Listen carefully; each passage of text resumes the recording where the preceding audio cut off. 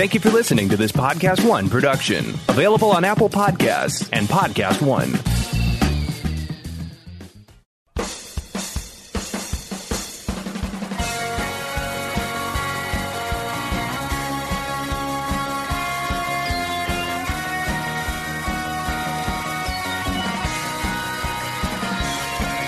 Hello, and welcome to the Collider Podcast. I'm Collider Senior Editor Matt Goldberg, and with me is Managing Editor Adam Chitwood. Howdy, folks.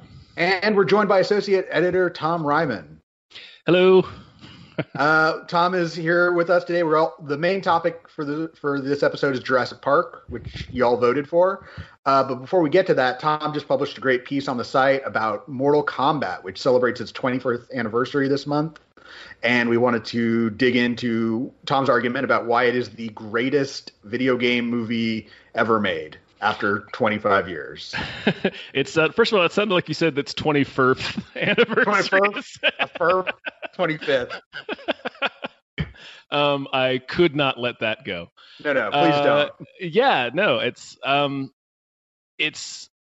mean, I don't know. It rules. Basically.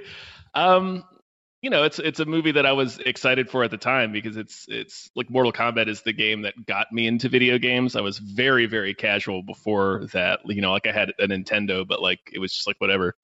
But Mortal Kombat was when I really got into it.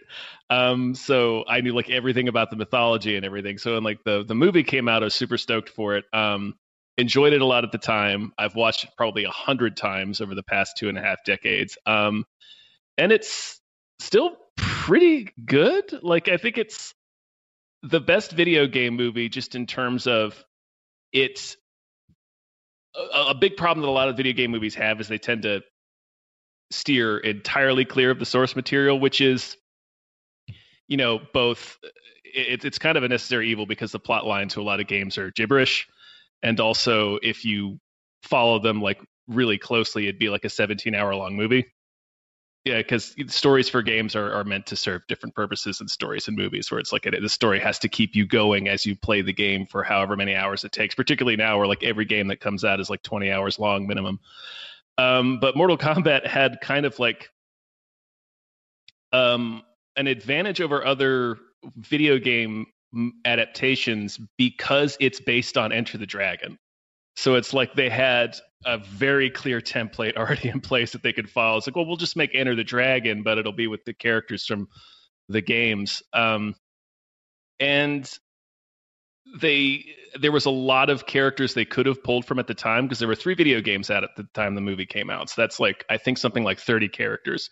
But they decided to just focus on the first game with like 1 or 2 people from the second game. So it's a relatively small cast of characters, unlike something like Steven D'Souza's Street Fighter movie. That's a weird sentence to say. The screenwriter of Die Hard made a Street Fighter movie. And there's like 25 characters in that, and he tries to have a plot line for every single one of them. And it winds up being a movie Robert Altman Street Fighter. Right, yeah. So it winds up being a movie for nobody, right? Because fans of the games are like, I don't know what's going on. And casual movie audience is like, I don't know what's going on. So it's like, with Mortal Kombat, I think it's straight. It's accessible enough. Like it does both things very well. I think where it follows the game closely enough so that fans of the game are able to like watch the movie and have like feel like rewarded for it. You know what I mean? So it's like, oh yeah, this is actually what it is in the game. It's neat that they did that. And then somebody who's just watching the movie who has no idea what the games are. Like I think I saw it with my dad for the first time, and he was like, oh, that was kind of good because. It's extremely straightforward because it's like I said, it's based on Enter the Dragon, and also it has a lot of like just good movie elements in it. Like it's got a very fun and memorable performance from Cary Hiroyuki Tagawa as Shang Tsung, which I would argue is probably the main reason why people still watch that movie and talk about it. Like why it's such a big endearing hit with fans of the game and also just kind of fans of 90s movies because his performance is over the top in the most pitch perfect way. Like, yeah, he makes an amazing decision in literally every scene he's in. So to the point where I'm still like finding like new small stuff that he's doing, even when he's not like the focus of the scene, just because he's awesome and a professional. It's just fun. I don't know. No, I agree. I think one of the film's advantages is that it doesn't take itself too seriously. Yeah. Which, and that's not to say like it's trying to be campy. It's just like you said, it's like it's very much Enter the Dragon. It's sort of like it's an underground fighting competition, but like also here's a guy that can shoot a spear out of his hand. Like it's it's that kind of thing. And like here's a monster with 4 arms and his name is Goro. Like it sort of it puts you on the right wavelength of like it's a martial arts combat tournament, but there are also monsters, and like that kind of fits the bill. Like that kind of takes care of all that needs to be taken care of. And you sort of look at other video game adaptations, and they're just it's either that they're trying to hew too closely to the story, or that they forget to be fun. Like it's crazy. Like they made like an Assassin's Creed movie, and it's so morose, and I guess very boring. Yeah, and it's like here's a guy that gets to like go in a machine and like live out, like gets to be like running through medieval times or whatever, and it's just like, but he's also a prisoner on death row, and like, why would you say it? Like, why are you like this? The baffling thing about the Assassin's Creed movie to me is it does the same weird thing that the early games in that series does, in which it spends entirely too much time in the present day. Yeah, where it's like the newer games don't do that like at all. Like it's like you'll have like 2 scenes, but like most of this movie is Michael Fassbender pouting in a facility run by Jeremy Irons, I think. I think that was that movie. Yep. Yes. So there's only like 3 sequences where he actually is in the past doing awesome stunts, and those scenes are cool because they actually did a lot of practical stunts for that movie. But it's just like those last for maybe 6 or 7 minutes, then the rest of the movie is just them being very serious, spouting extremely ridiculous exposition. No, it's like Michael Fassbender is in jail for murder, where he hangs out with his father, who was also in jail for murder. Like, right, his dad, Brendan Gleeson. I forgot about that. I think 90s video game movies just had so much more fun than present day ones. And I think that's one of the reasons that I haven't seen it, but it seems like Sonic the Hedgehog is not trying to be super serious. And it was a success. Like people went and saw it and enjoyed it. It appears. But you think about something like Double Dragon, which is just like pure insanity, but it's fun because it just like doesn't make any sense. Double Dragon's almost a body horror movie at some point. Oh yeah. It's super gross. But yeah, like that's a weird one. Like they had Wing Commander in the 90s, which was actually, it was written by the person who created the game, and it still was like really disappointing to fans of that game because I guess he felt he had to make changes for a movie, and it just winds up being this weird ass. It's just very bland. I don't know. It's hard to do. I recognize that it's hard to do. And the Sonic one I saw. And it was fine, but I just kept wondering like why, because what they did is they took a very generic established fish out of water story and just dropped Sonic the Hedgehog in the middle of it. Like it has very little to do with the game's world or Sonic as a character, which I thought was strange because Sonic had a cartoon series. He has a whole team of animal friends. They're fighting like a mad doctor who traps animals inside robots to power them. I'm like, why isn't this like an animated movie by like Blue Sky or something? And to me, the logic seems to be there is like when we make family films, and like if we do a fully animated film, that's going to cost too much. Yeah, that's true. Like it's going to cost too much to do it. So what we should do is we should do a hybrid film because that's a good family formula where we'll have the main character be animated, and then he'll team up with like a human, and we can get like a funny human, but one who's not too expensive. And like, that'll be our movie. And what's funny is that like the Mario movie that they're working on right now is going to be fully animated, like Illumination's doing the film and it's going to be animated. And I think the reason that it has to be fully animated is because the 90s Mario was such a disaster by having any live action. Koopa. The Mario, that movie was a Max Headroom movie. Yes, have you guys read that? Yeah, it's insane to me, but it also makes complete sense when you watch it. You're like, oh, okay. This is supposed to be an R-rated cyberpunk movie, and they just kind of shoehorned Mario and into Luigi to go fight off against Dennis Hopper. Oh, what a great time 1993 was. Yeah. So yeah, no, but I think, again, that kind of gets to like, we're talking now about like how there's too much story, but in the 90s, games hardly had any story. So right, what would a Mario story be? Oh, you have to save the princess from a dinosaur. And like in a game, like they made it a princess and a dinosaur because those are easy to do with pixels. Like you can't like have like Bowser like be like another guy. That's just confusing. But like if you make him like a dinosaur, then it's like, oh, he's clearly bad, and then I'll jump over him and save the princess who's in another castle. But like as a film, like what does that even look like? Yeah, no, I definitely appreciate the swings they took early on in making video game adaptations. Mortal Kombat again was an exception because, like we said, it's based on a pretty famous kung fu film, and it's very much just like a very tropey kung fu story. But it also had like a weird amount of story in it. Like they wrote a lot about these characters, and about this weird world, and like the parallel dimensions and stuff. I think it was an example of a game that had more story than I was personally used to, which is one reason that it really sucked me in. And that's the game that got me into like video games. It's like, oh, there's actually a story behind this character, like Scorpion's the Crow, basically, and I thought that was really cool. Yeah, so I don't know. That's whereas now you're absolutely right that they have, except for something like Sonic, I guess. Although there is a lot of story for Sonic at this point. It's almost now they have to decide. There's so much story, they have to like decide what they can whittle down into just one movie, which is an entirely different problem than what they were having with Mario back in the day, where it's like, how is this a movie? I don't even understand what this is. So yeah, now we have a new Mortal Kombat movie coming out next year, so we'll see how they reboot it. Because now, like again, even with just like what I think like 3 games out at the time, it still wasn't like that confusing of a narrative. It was still sort of like, Outworld has won the last 9 of the 10 tournaments, so the humans have to get together to stop them from winning the 10th tournament, so that Outworld doesn't take over our realm, and so on and so forth.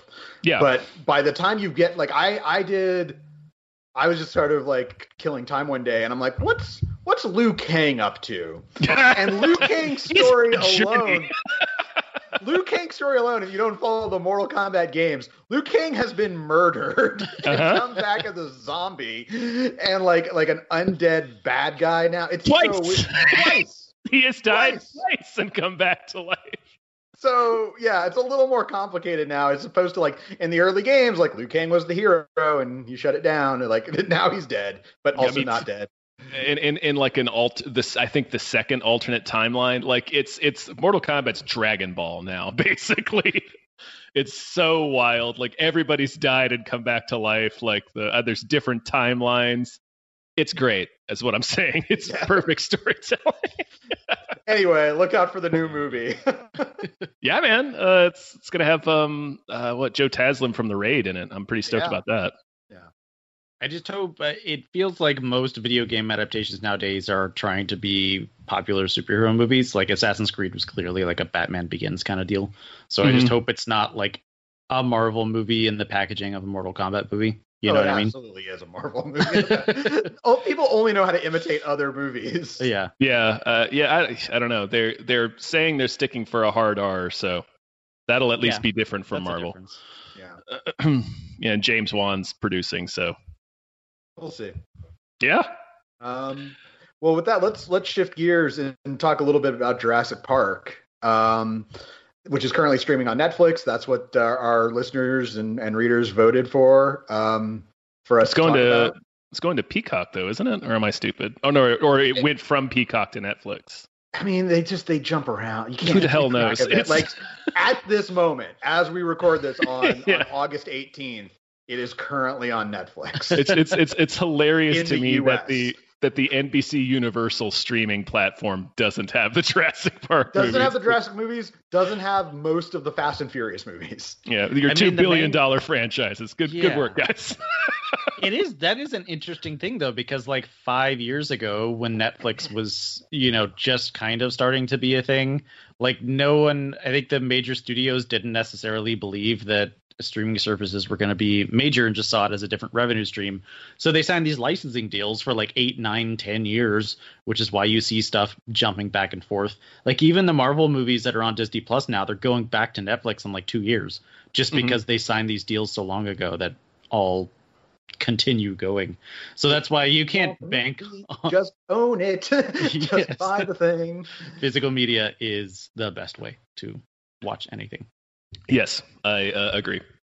But it's funny. I was rewatching Jurassic Park, and like I've seen this movie so many times now, and obviously it's still great. But I've reached the point, and I don't know if this is the way for you guys, but I've reached the point now where I can kind of nitpick it in like a fun way, like not sort of like man, like was John Hammond going to do the intro every time that they did the lab tour? I did think about that this time. I mean, it comes up. Be there every time. Is he going to do that like every time? But whatever. Yeah. I've been thinking about that for a long time. Just really just picturing that world where he's on every single tour. You're 70. You got like 70 3 years. And you're the owner. You don't have time for this. You're gonna be cropping any day, man. So the part that my wife and I noticed that we were watching is so they go into the lab, right? And BD Wong is like, they're about to hatch. I'm so glad. I was just about to leave. And I was like, what happens if you leave? Like, wait, whoa. It's going to hatch no matter what. What happens if no one's there? Yeah, it's just... And the dinosaur egg hatches, and you have little baby raptors just running around. That's it. Hey, the boat's leaving. Like, they don't have a night shift at Jurassic Park. It's just like, hey, it's quitting time. Right. So, you'd think like an incubation room would be like a rotating shift schedule. Like, this is a 24-hour operation. We got somebody needs to be here. Like, it's weird. It's like Jurassic Park is kind of treated like a zoo, but even at a zoo, like someone might have to come on after hours if there's a baby being born. Like, you can't just be like, sorry, I'm clocking out. So I don't know, but that's the thing. To me, it's reached that level of like endearing where it's not like the movie is ruined by that. It's just like you're so invested in the world. Like, I doubt any of us, like the first time we saw Jurassic Park, were like, why is BD Wong leaving? It's just, it's that kind of thing you don't really notice until your 10th, 11th, 12th viewing, because you know all the other beats of the story so well. Yeah, I think for me, I was like 6 or 7 when I first saw it. And I don't know if this is true of you guys, but like I saw it, I was obsessed with it. I bought it on VHS. I watched it all the freaking time. But because I watched it so many times as a kid, like things went over my head and like stayed over my head. Like it took a while to unstick that kind of first viewing. Like I remember distinctly, like when I was a kid saying the Pledge of Allegiance, I thought it was like for which it stands. Like I didn't know those were words. It was just like the thing that I said. But like kind of the same deal with Jurassic Park, that it wasn't until kind of years later that I came to appreciate like the morality and ethics of like the science. And like now one of my favorite scenes is after the tour, the lunch that they're having with Hammond, when they're all kind of like bringing up the moral and ethical problems with this. And Hammond is just like gobsmacked, the stuff that will come to, bite them in the ass later on. But I don't know, like every time I watch it, I feel like in some respects, it's like listening to one of my favorite songs. Like I know the beats, I know the lines, I know the words, I know what's coming up next. But sometimes I'll find myself a little surprised of like, I didn't pick up on that when I was a kid. And it took a while to kind of like unstick my brain from autopilot of watching it to be like, oh yeah, this is actually very good. Steven Spielberg, good filmmaker. Oh yeah. Who would have thought? Yeah, I mean, yeah, I was the same way. I was a little bit older, but yeah. Saw it. I was already obsessed with it. I was obsessed with the book.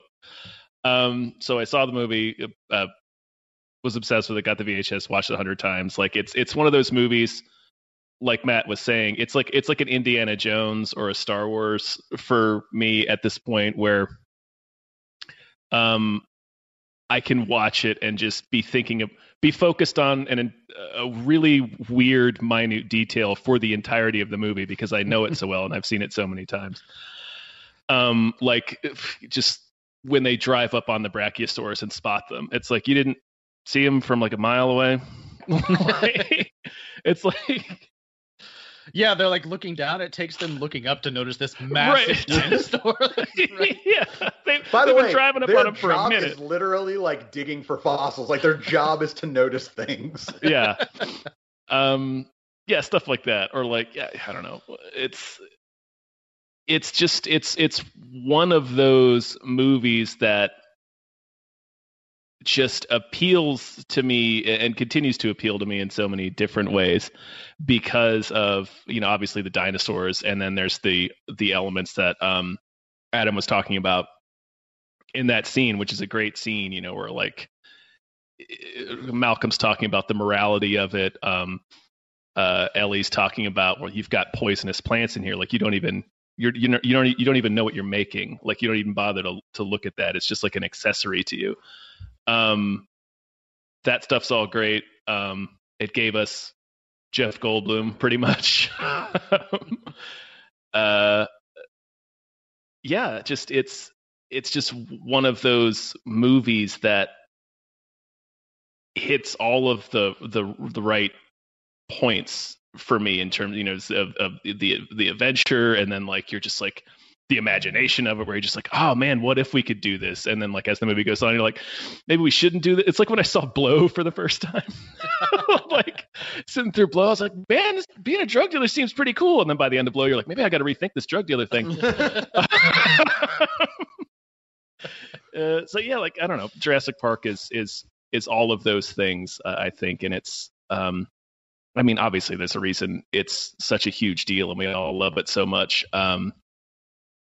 Gosh, what is it? 27 years later? Yeah.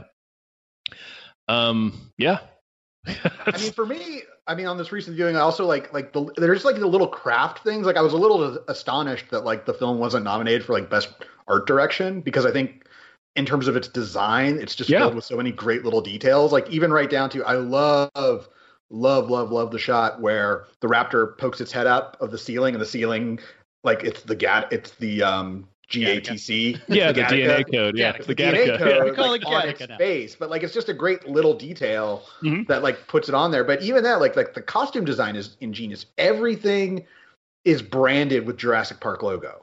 Stuff that doesn't need to be. Like that to me is like, it's so over, like, and it's clearly like it's a manifestation of Hammond's priorities, and where it's like it's very important that it was more important that my construction workers have hard hats with the Jurassic Park logo than figuring out how to lift a gate without a person doing it. Right. Like that's the thing. It doesn't take a person, like, oh, how will we ever lift up a gate? You get a crane and you attach something and you pull. But like, no, we have to have a person physically lift up the gate. That scene is also perfect in establishing his priorities, because he falls in, the dinosaurs attacking him. They've got like, I don't know, 6 guys zapping it with cattle prods and Muldoon's trying to get the guy out of there. And it takes to the point of the guy's basically already dead, because he's been being mauled by a dinosaur for like 30 seconds at that point. And he's like slipping through Muldoon's hands before he finally says, shoot her. And then they actually start shooting her with like bullets.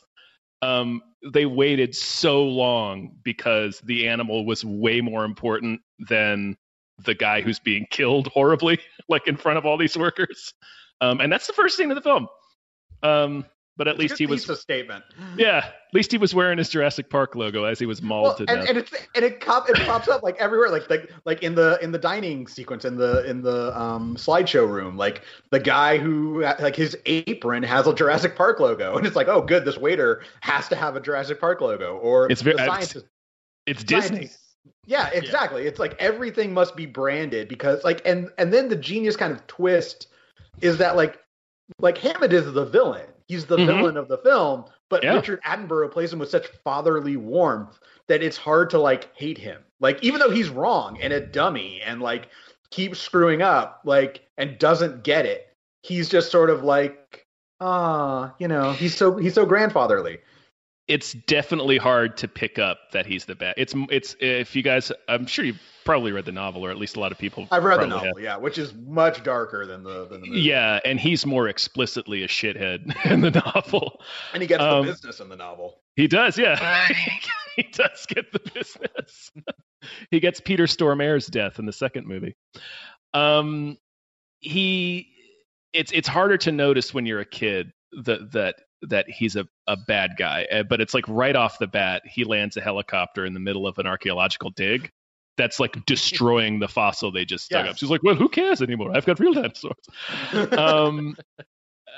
There's that scene in the dinner scene where like Gennaro's talking about we can charge $2,000 a day, $10,000 a day, and people, and then he's like, well, now Donald, this is not only for the super rich, and he's like, sure, we can have a coupon day or something, and he laughs, and Hammond laughs in agreement.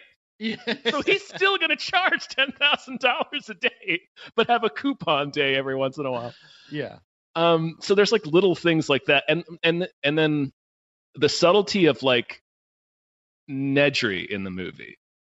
It's basically Hammond is screwing over a person, a contractor, making him come in and do a bunch of extra work that he's not getting paid for. He kind of lowballed him.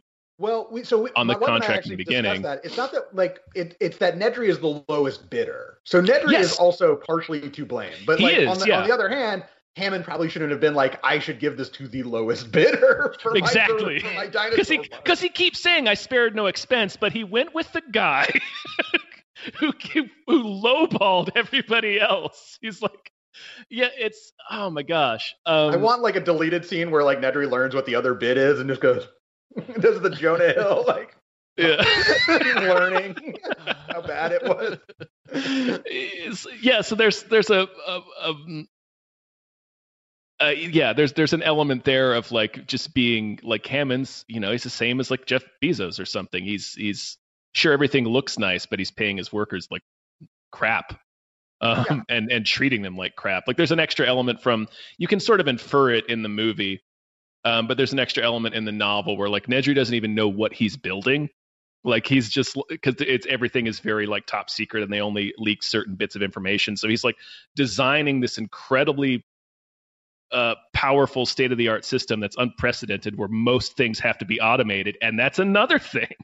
Hammond wants most things to be automated so that he can save money. And the fact that it's all reliant on the automation is what makes everything break down.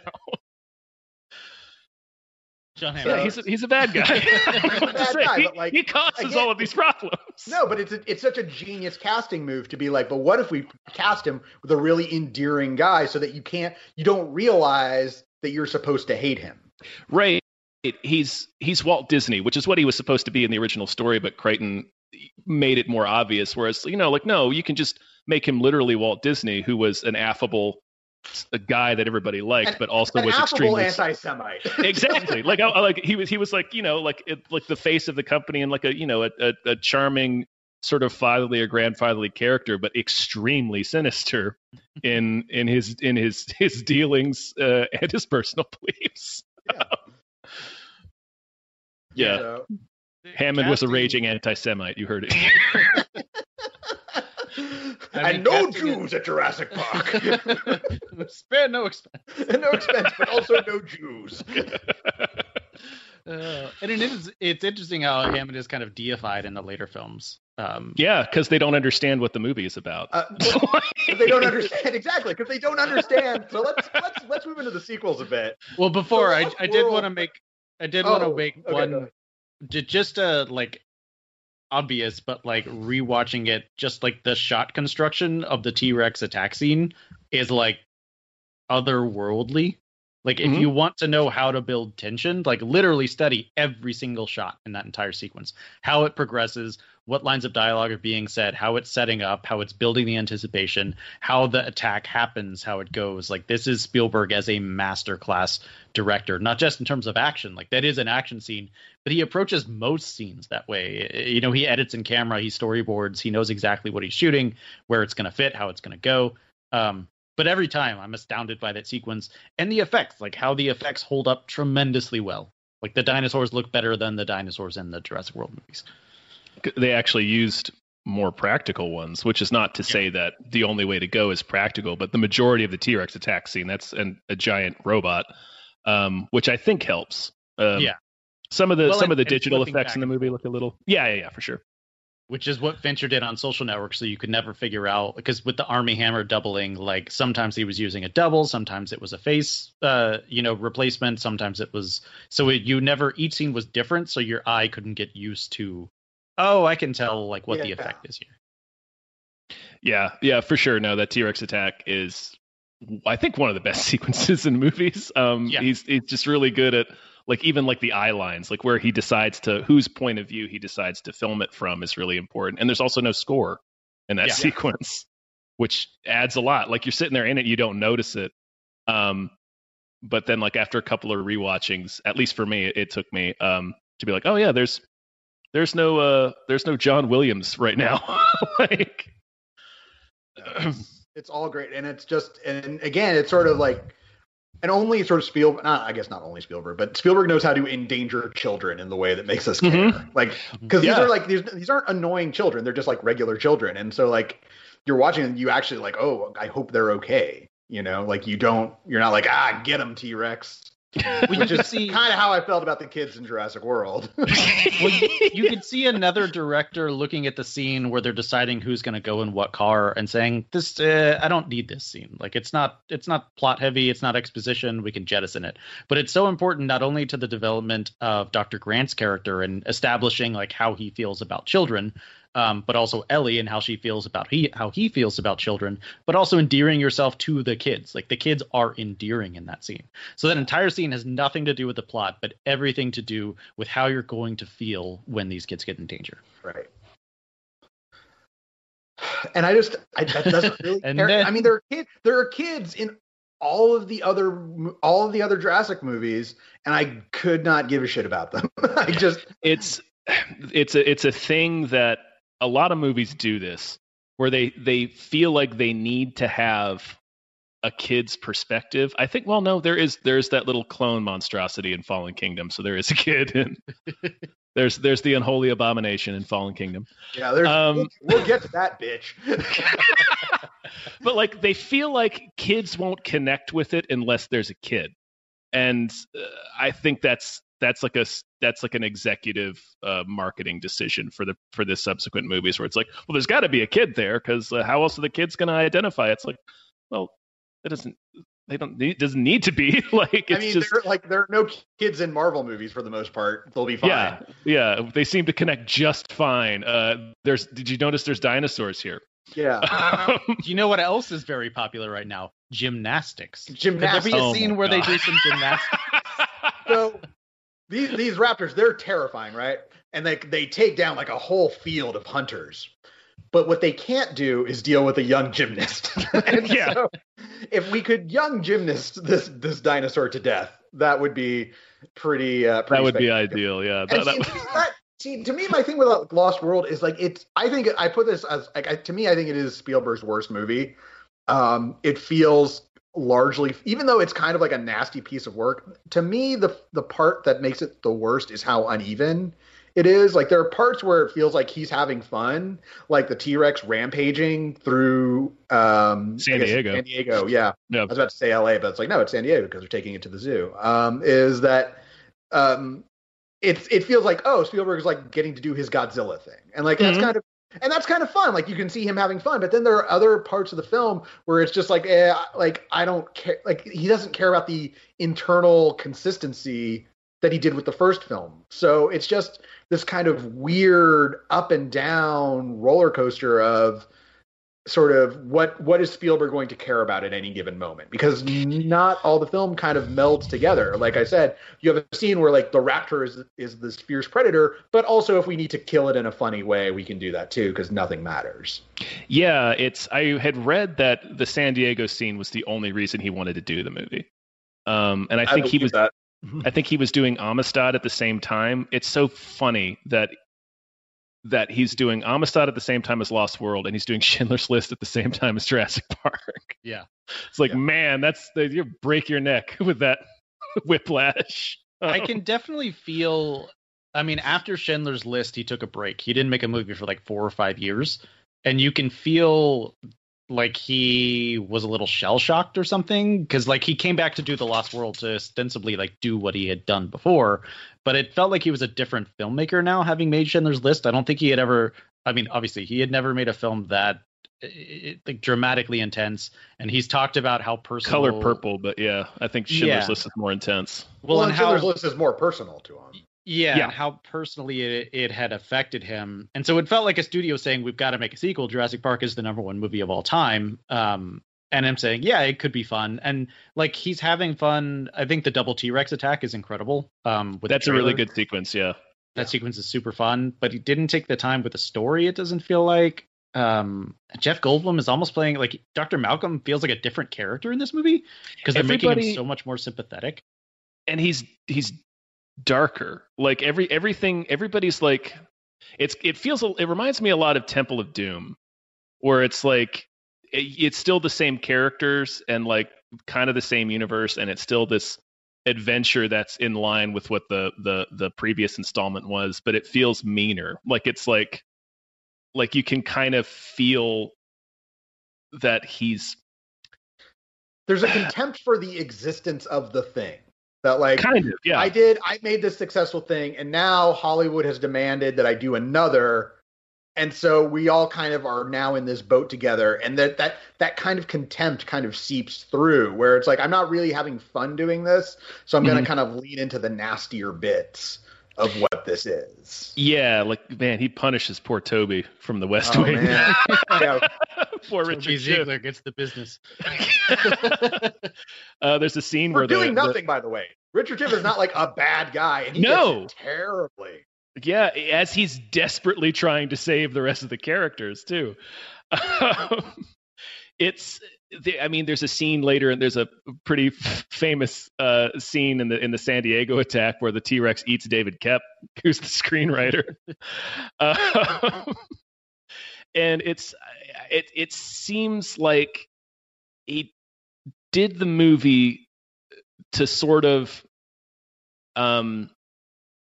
just kind of see, like, obviously it didn't have anything new to say. There wasn't really much of a story, so he was just kind of, it seemed like he was just kind of seeing, well, what can I do with these dinosaurs now that we've made the technology? Because they were sort of creating it back in Jurassic Park, and now we have it for Lost World. Well, what's a cool thing I could do? 2 T-Rexes, that's great. Put a T-Rex in San Diego, that's awesome.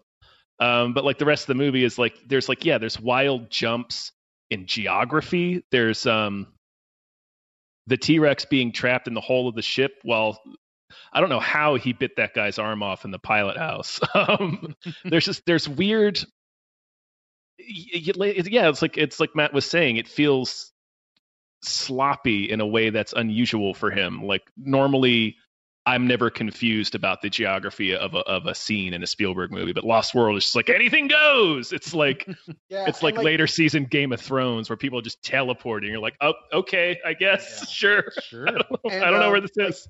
Like Beal Ibri over on Vulture wrote a pretty good article about Lost World, and like it's good because it's meaner and like it's more about parenthood. But I feel like the meaner stuff doesn't necessarily benefit the film because it's not consistently mean enough. Like if it were just like mean all the way through, but then there are times where it's just kind of goofy, and so it doesn't really hold steady where it needs to tonally. And then in terms of it being about parenthood, I feel like the first movie is a much stronger statement about parenthood with regards to Grant's storyline than like there's a mama T-Rex and a baby T-Rex. Like, I mean, yeah, it's there, but it doesn't, like, what's the weight of it? Yeah, it's got it also has the very familiar Spielberg thing about, bad dads, shitty dads with Malcolm and his relationship with Kelly, which is kind of Grant's role in the previous movie. But even then, it's like you're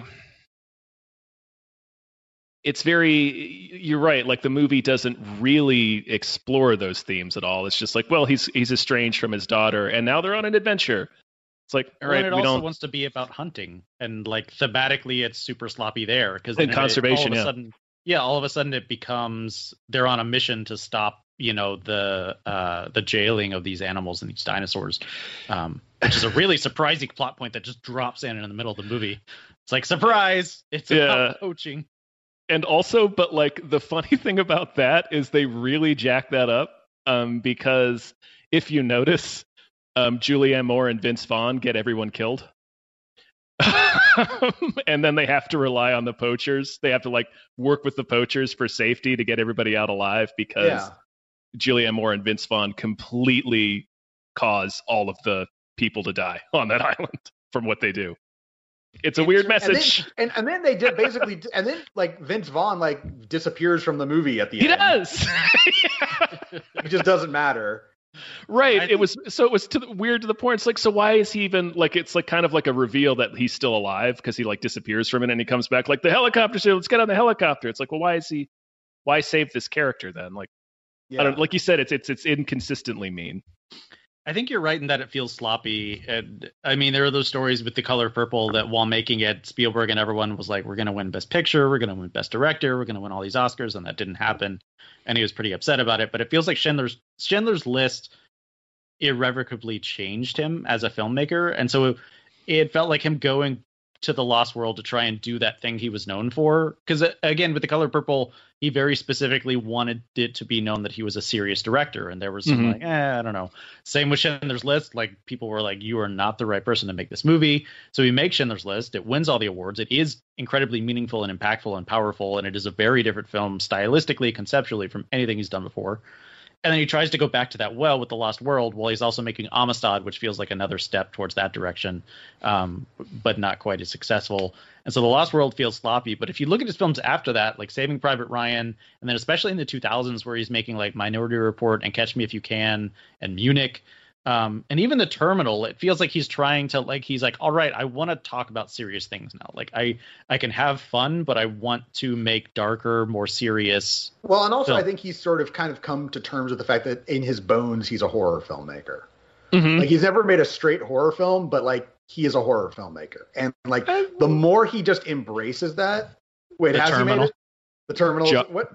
Jaws. I would call to Jaws. Me, Jaws is always a thriller, but like, yeah. You know, but in any event, like he's just, I think he stops trying to sort of thread the needle of like, well, how can I make it populist, but also, you know, scare people? And like, by the time you hit War of the Worlds, it's just like, I am going to fuck people up in the summer blockbuster. That Tim Robbins scene. Holy shit. I know. Yeah. Sometimes you got to kill someone to just even the possibility that they might hurt your kid. That scene is so good. I don't care for the movie much, but that scene where he kills Tim Robbins, I was like, this is incredible filmmaking. And I do care for the movie much. I think it's pretty great. We should probably move along. If just we're sort of on a tight time schedule today, but is there anything about the thing I want to say about the sequels overall, because we kind of went deep on Lost World, but overall, it's just, they're not really about anything. Especially like from Jurassic Park 3, Jurassic World, and then Jurassic World Fallen Kingdom, they're just like Dino Rampage. And that's kind of fine for what it is, but it's not the meat of like why Jurassic Park works. Like the notion, like by the time you get to Fallen Kingdom, it's like, we invented a new dinosaur called the Indominus Rex. And it's like, I don't care. That's not really what I'm here for. Is a new dinosaur. Like, I don't, you know, that's just, it seems so silly. Or wait, it was the Indominus Rex for Jurassic World, and then they invented like a new kind of raptor. Indoraptor. Yeah. Again, like it to me, it feels like a misunderstanding of like what these movies are supposed to be about. So that 100%. By the time you do get to the end of Fallen Kingdom and the little clone girl's like, they're like me, and then she just presses button to release all dinosaurs, and you're like, how stupid are you, little girl? Doom the planet. You doom the planet because you don't understand that you're not the same as a dinosaur. And it makes like $500 million or something. It makes it made over $1 billion. Yeah. Made over $1 billion. Yeah, I was getting conservative, and they're like, no, double that. It's the movies, particularly Jurassic World, because I think Jurassic Park 3 was the one that was just like, well, let's just make Dino Rampage. It's 90 minutes. It's like flying by the seat of its pants. It doesn't overstay its welcome, and and that one is more goofy. And like, he has a raptor whistle, you know, like he has a raptor turns to him on the airplane and says, "Ellen, At one point, that happens in Jurassic Park 3. Yes. But like the Jurassic World movies absolutely don't understand what it is that actually made the first movie good. They understand to recreate beats and stuff, but they don't know why they're doing it. I think a good example is first of all, nobody's ever scared in Jurassic World. At least the first one. Like there's a scene where the two kids are getting chased by the Indominus Rex and they jump down a waterfall and they get out the other side of the waterfall and they look at each other and laugh. And it was just like, you guys almost got smoked. Like, in the first one, they have like Lex is still panicking after they got rid of the T-Rex because a giant monster tried to kill her. These kids are like, well, time to go to the next action scene or whatever. Well, and it's so concerned with everyone looking cool. Like Owen has to be like the perfect machismo, and like Bryce Dallas Howard gets a crossbow and shoots someone. Doesn't she like shoot some dinosaur with a crossbow, and then like she and Owen kiss, and it's just this really like hoorah. She and Owen kiss after her assistant gets brutally killed by a pterodactyl and a mosasaurus. That's it. Who was doing nothing but trying to plan a wedding. Yeah. There's but an interest cool in Jurassic Park. Get eaten 3 times in a row.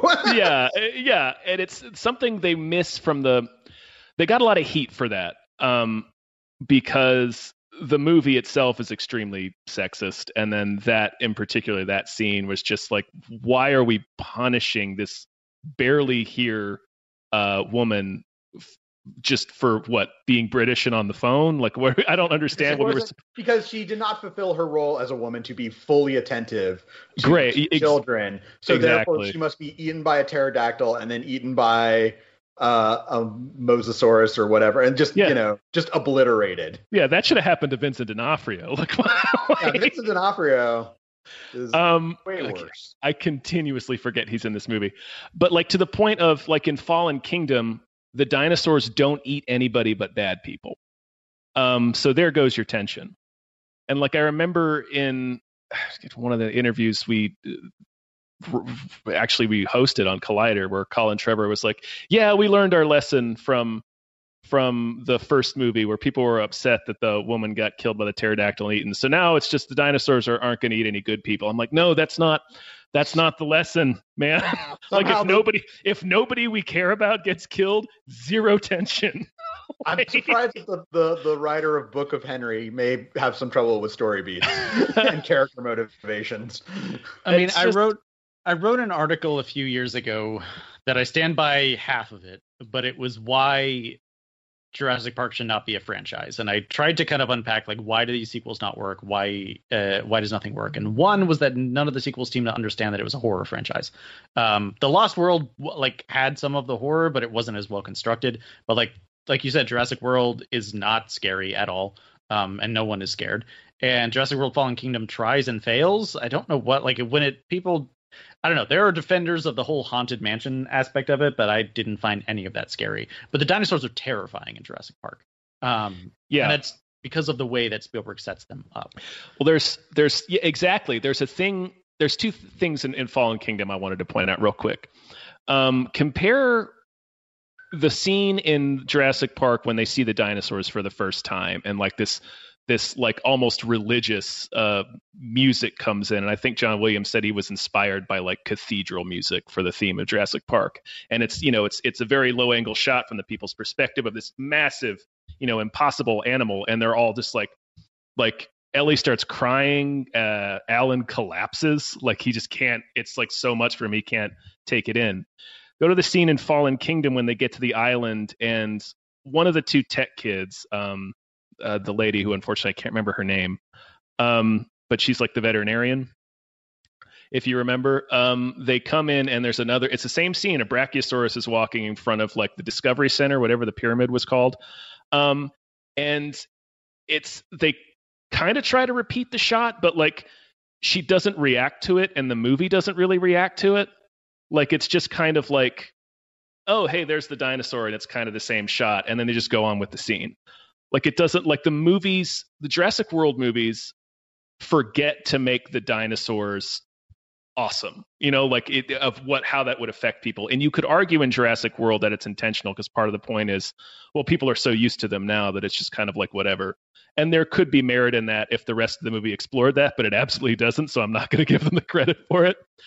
But in terms of making the dinosaurs scary, the director in Fallen Kingdom does the same gag 4 different times in the movie, where the dinosaur is in the background briefly illuminated by a rear light source. So it's like the first shot is the submarine, and then lightning strikes, and we see the Mosasaurus barely in silhouette behind them. Like 2 minutes later, up on the surface, there's the guy working with the power thing, and the lightning strikes, and we see the T-Rex barely in silhouette behind him. In the cave later, or not in the cave, but in the underground bunker where it's Bryce Dallas Howard and Justice Smith? Yeah, Detective Pikachu are like arguing, and some lava drops in the back tunnel, and we see the silhouette of the Baryonyx, I think, one of the dinosaurs. And then in the mansion later, they do the same gag with the Indoraptor. It's like they had that one trick, and they used it over and over and over again. It's like, guys, what? This shouldn't be that hard, but also I agree with Adam that Jurassic Park doesn't need a franchise in the same way that I was extremely skeptical of Westworld being able to be a sustainable series, because I don't think it's a sustainable premise. I think you get to do it one time. Yeah. Right? Like, how many times can we be like, we tried this theme park and it failed catastrophically? How many times can we do that? I mean, Like, that was my second point that I can't stand by anymore, which was that why would anyone ever try to do this again when it failed? When people died and they closed it down and then they decide to reopen again? Like, why would anyone do that? And now it's with the wreckage of the old park still there. Yeah. Well, that's the thing, again, just to bring it back to nitpicking Jurassic Park and now Jurassic World. So Jurassic World, they're building Jurassic World. At some point, they have to clean up the mess of the first movie, right? And at some point, you're going to find like a Nedry skeleton in a car, being like, "Oh, what happened here?" So, yeah, it's just Jurassic World does not work. And anyway, we could probably keep going on, but again, I'm trying to be conscious of Thad's time today. Sure. So let's move into recently watched. Tom, what have you seen lately? You want to talk about? I watched Spree last night. What do you think of Spree? I really enjoyed it. It stars Joe Keery, who is Steve from Stranger Things. He's basically playing a wannabe social media influencer, and I read that he studied people like Ninja, and it absolutely comes through in his performance. He's trying to go viral, so he sets up a bunch of cameras in his car as a rideshare driver and just starts murdering his passengers on a live stream.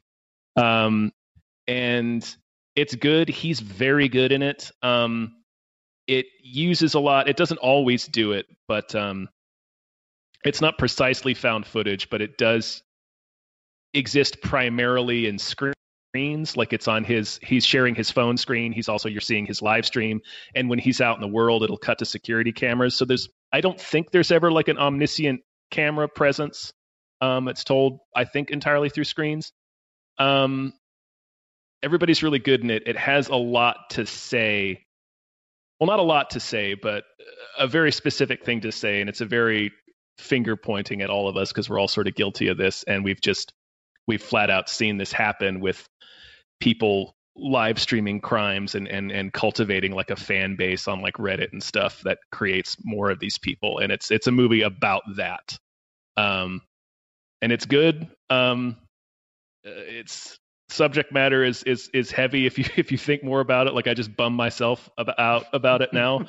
But like, just on a surface level, it's just, it's kind of a fun slasher movie. And he's really great in it. Cool. Spree. Check it out, folks. Yeah. Adam, what have you seen lately? Well, I did finally catch up to Elizabeth Banks's Charlie's Angels, which I will say I was pleasantly surprised by. Like, it was perfectly fine and pretty fun, and Kristen Stewart is having a blast in it. And honestly, one of the better like Marvel movies / Fast and Furious ripoffs I've seen. I think it's on like Stars or something now, but like, it was perfectly fun. Like, it's an enjoyable film. But the main one I wanted to talk about is I finally saw Robert Altman's The Player, which was released in 1992. This is a movie that absolutely hates Hollywood, has nothing but disdain for everyone in Hollywood. It's a black comedy. It's satirical. Tim Robbins plays a Hollywood studio executive. And the studio's mantra is movies now more than ever. Just really cynical shit. By the way, some fucking studio or movie chain is going to do, after the pandemic, it will be movies now more than ever. Yeah, movies now more than ever. But anyway, he's a studio executive who's besieged by threatening notes from a screenwriter who claims that he blew him off and hasn't gotten back to him on his pitch. He tracks down who he believes to be the screenwriter and kills him and gets away with it. It takes place over the course of a couple days. It opens with this like stunning long take, this oneer that kind of introduces you to all the players in the film. Also in the movie, there's Peter Gallagher, Whoopi Goldberg.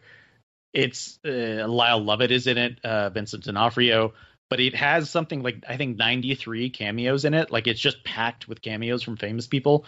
But Tim Robbins is really good in it. It does that Robert Altman thing again, where it's a massive ensemble and people are talking over each other. It's really smart, really funny, and plays pretty well today, I will say. The cynicism of the studio. I will say it was funny in 1992, the idea of like, kind of like soulless studio movies were described as like cop movies.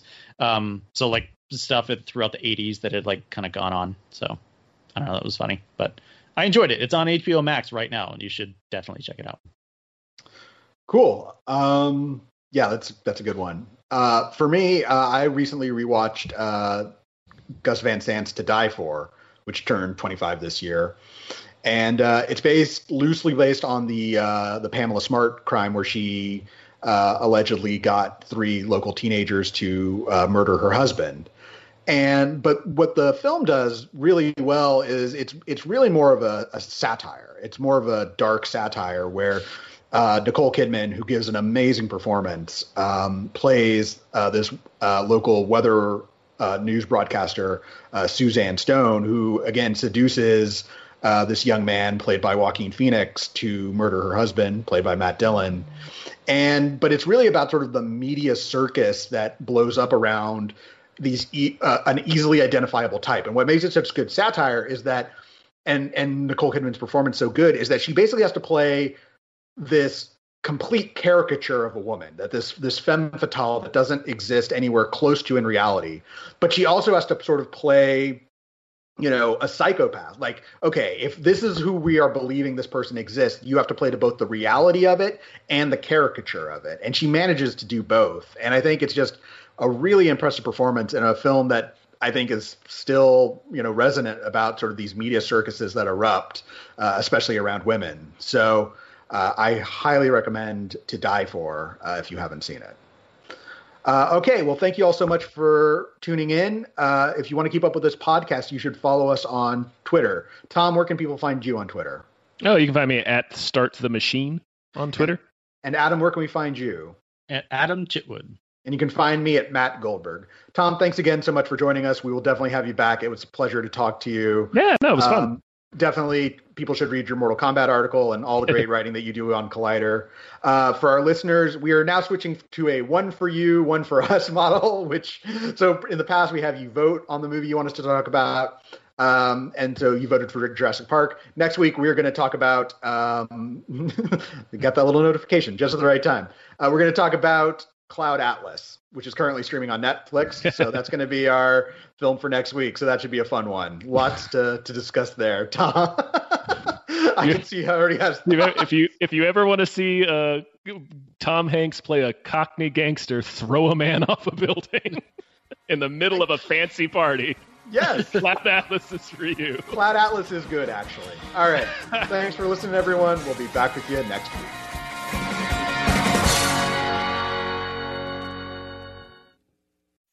It's that little Chico Pitbull, Mr. 305, but it said Mr. Worldwide. You already know what it is. Listen to my new podcast, From Negative to Positive. Subscribe today. Now, part of the things that we're doing over here at Negative to Positive is encouraging people to change their lives, change the things that are within their power. I want to thank our good friends at KFC for helping me bring this to you. Feed your whole crew with KFC. Let's go. I can get the KFC bucket of chicken, and that's fire. Now, Babu, you know that You could get that mac and cheese, that mashed potato, gravy, those biscuits. Now that's trouble right there. That is fire right there. You know, on Negative to Positive, we always talking about striving and achievement, and the Colonel Sanders story is a story that inspired me since I was 10 years old. Look how life comes full circle. Now I'm talking about Colonel Sanders and Kentucky Fried Chicken and how much I love it. Listen to my new podcast, From Negative to Positive. Check out the vodcast. Subscribe today. Apple Podcast, Podcast One, Spotify. This holiday season, it's all about the bedroom. And Casper's Black Friday sale has up to 30% off everything you need to make your bedroom your happy place. Only Casper mattresses are made with 86 supportive gel pods to align your spine and eliminate aches and pains. And Casper bed frames are made from the highest quality materials. Give the gift of a better bedroom. Save up to 30% during Casper's Black Friday sale on now at Casper.com. Terms and conditions apply. See Casper.com/terms for more details.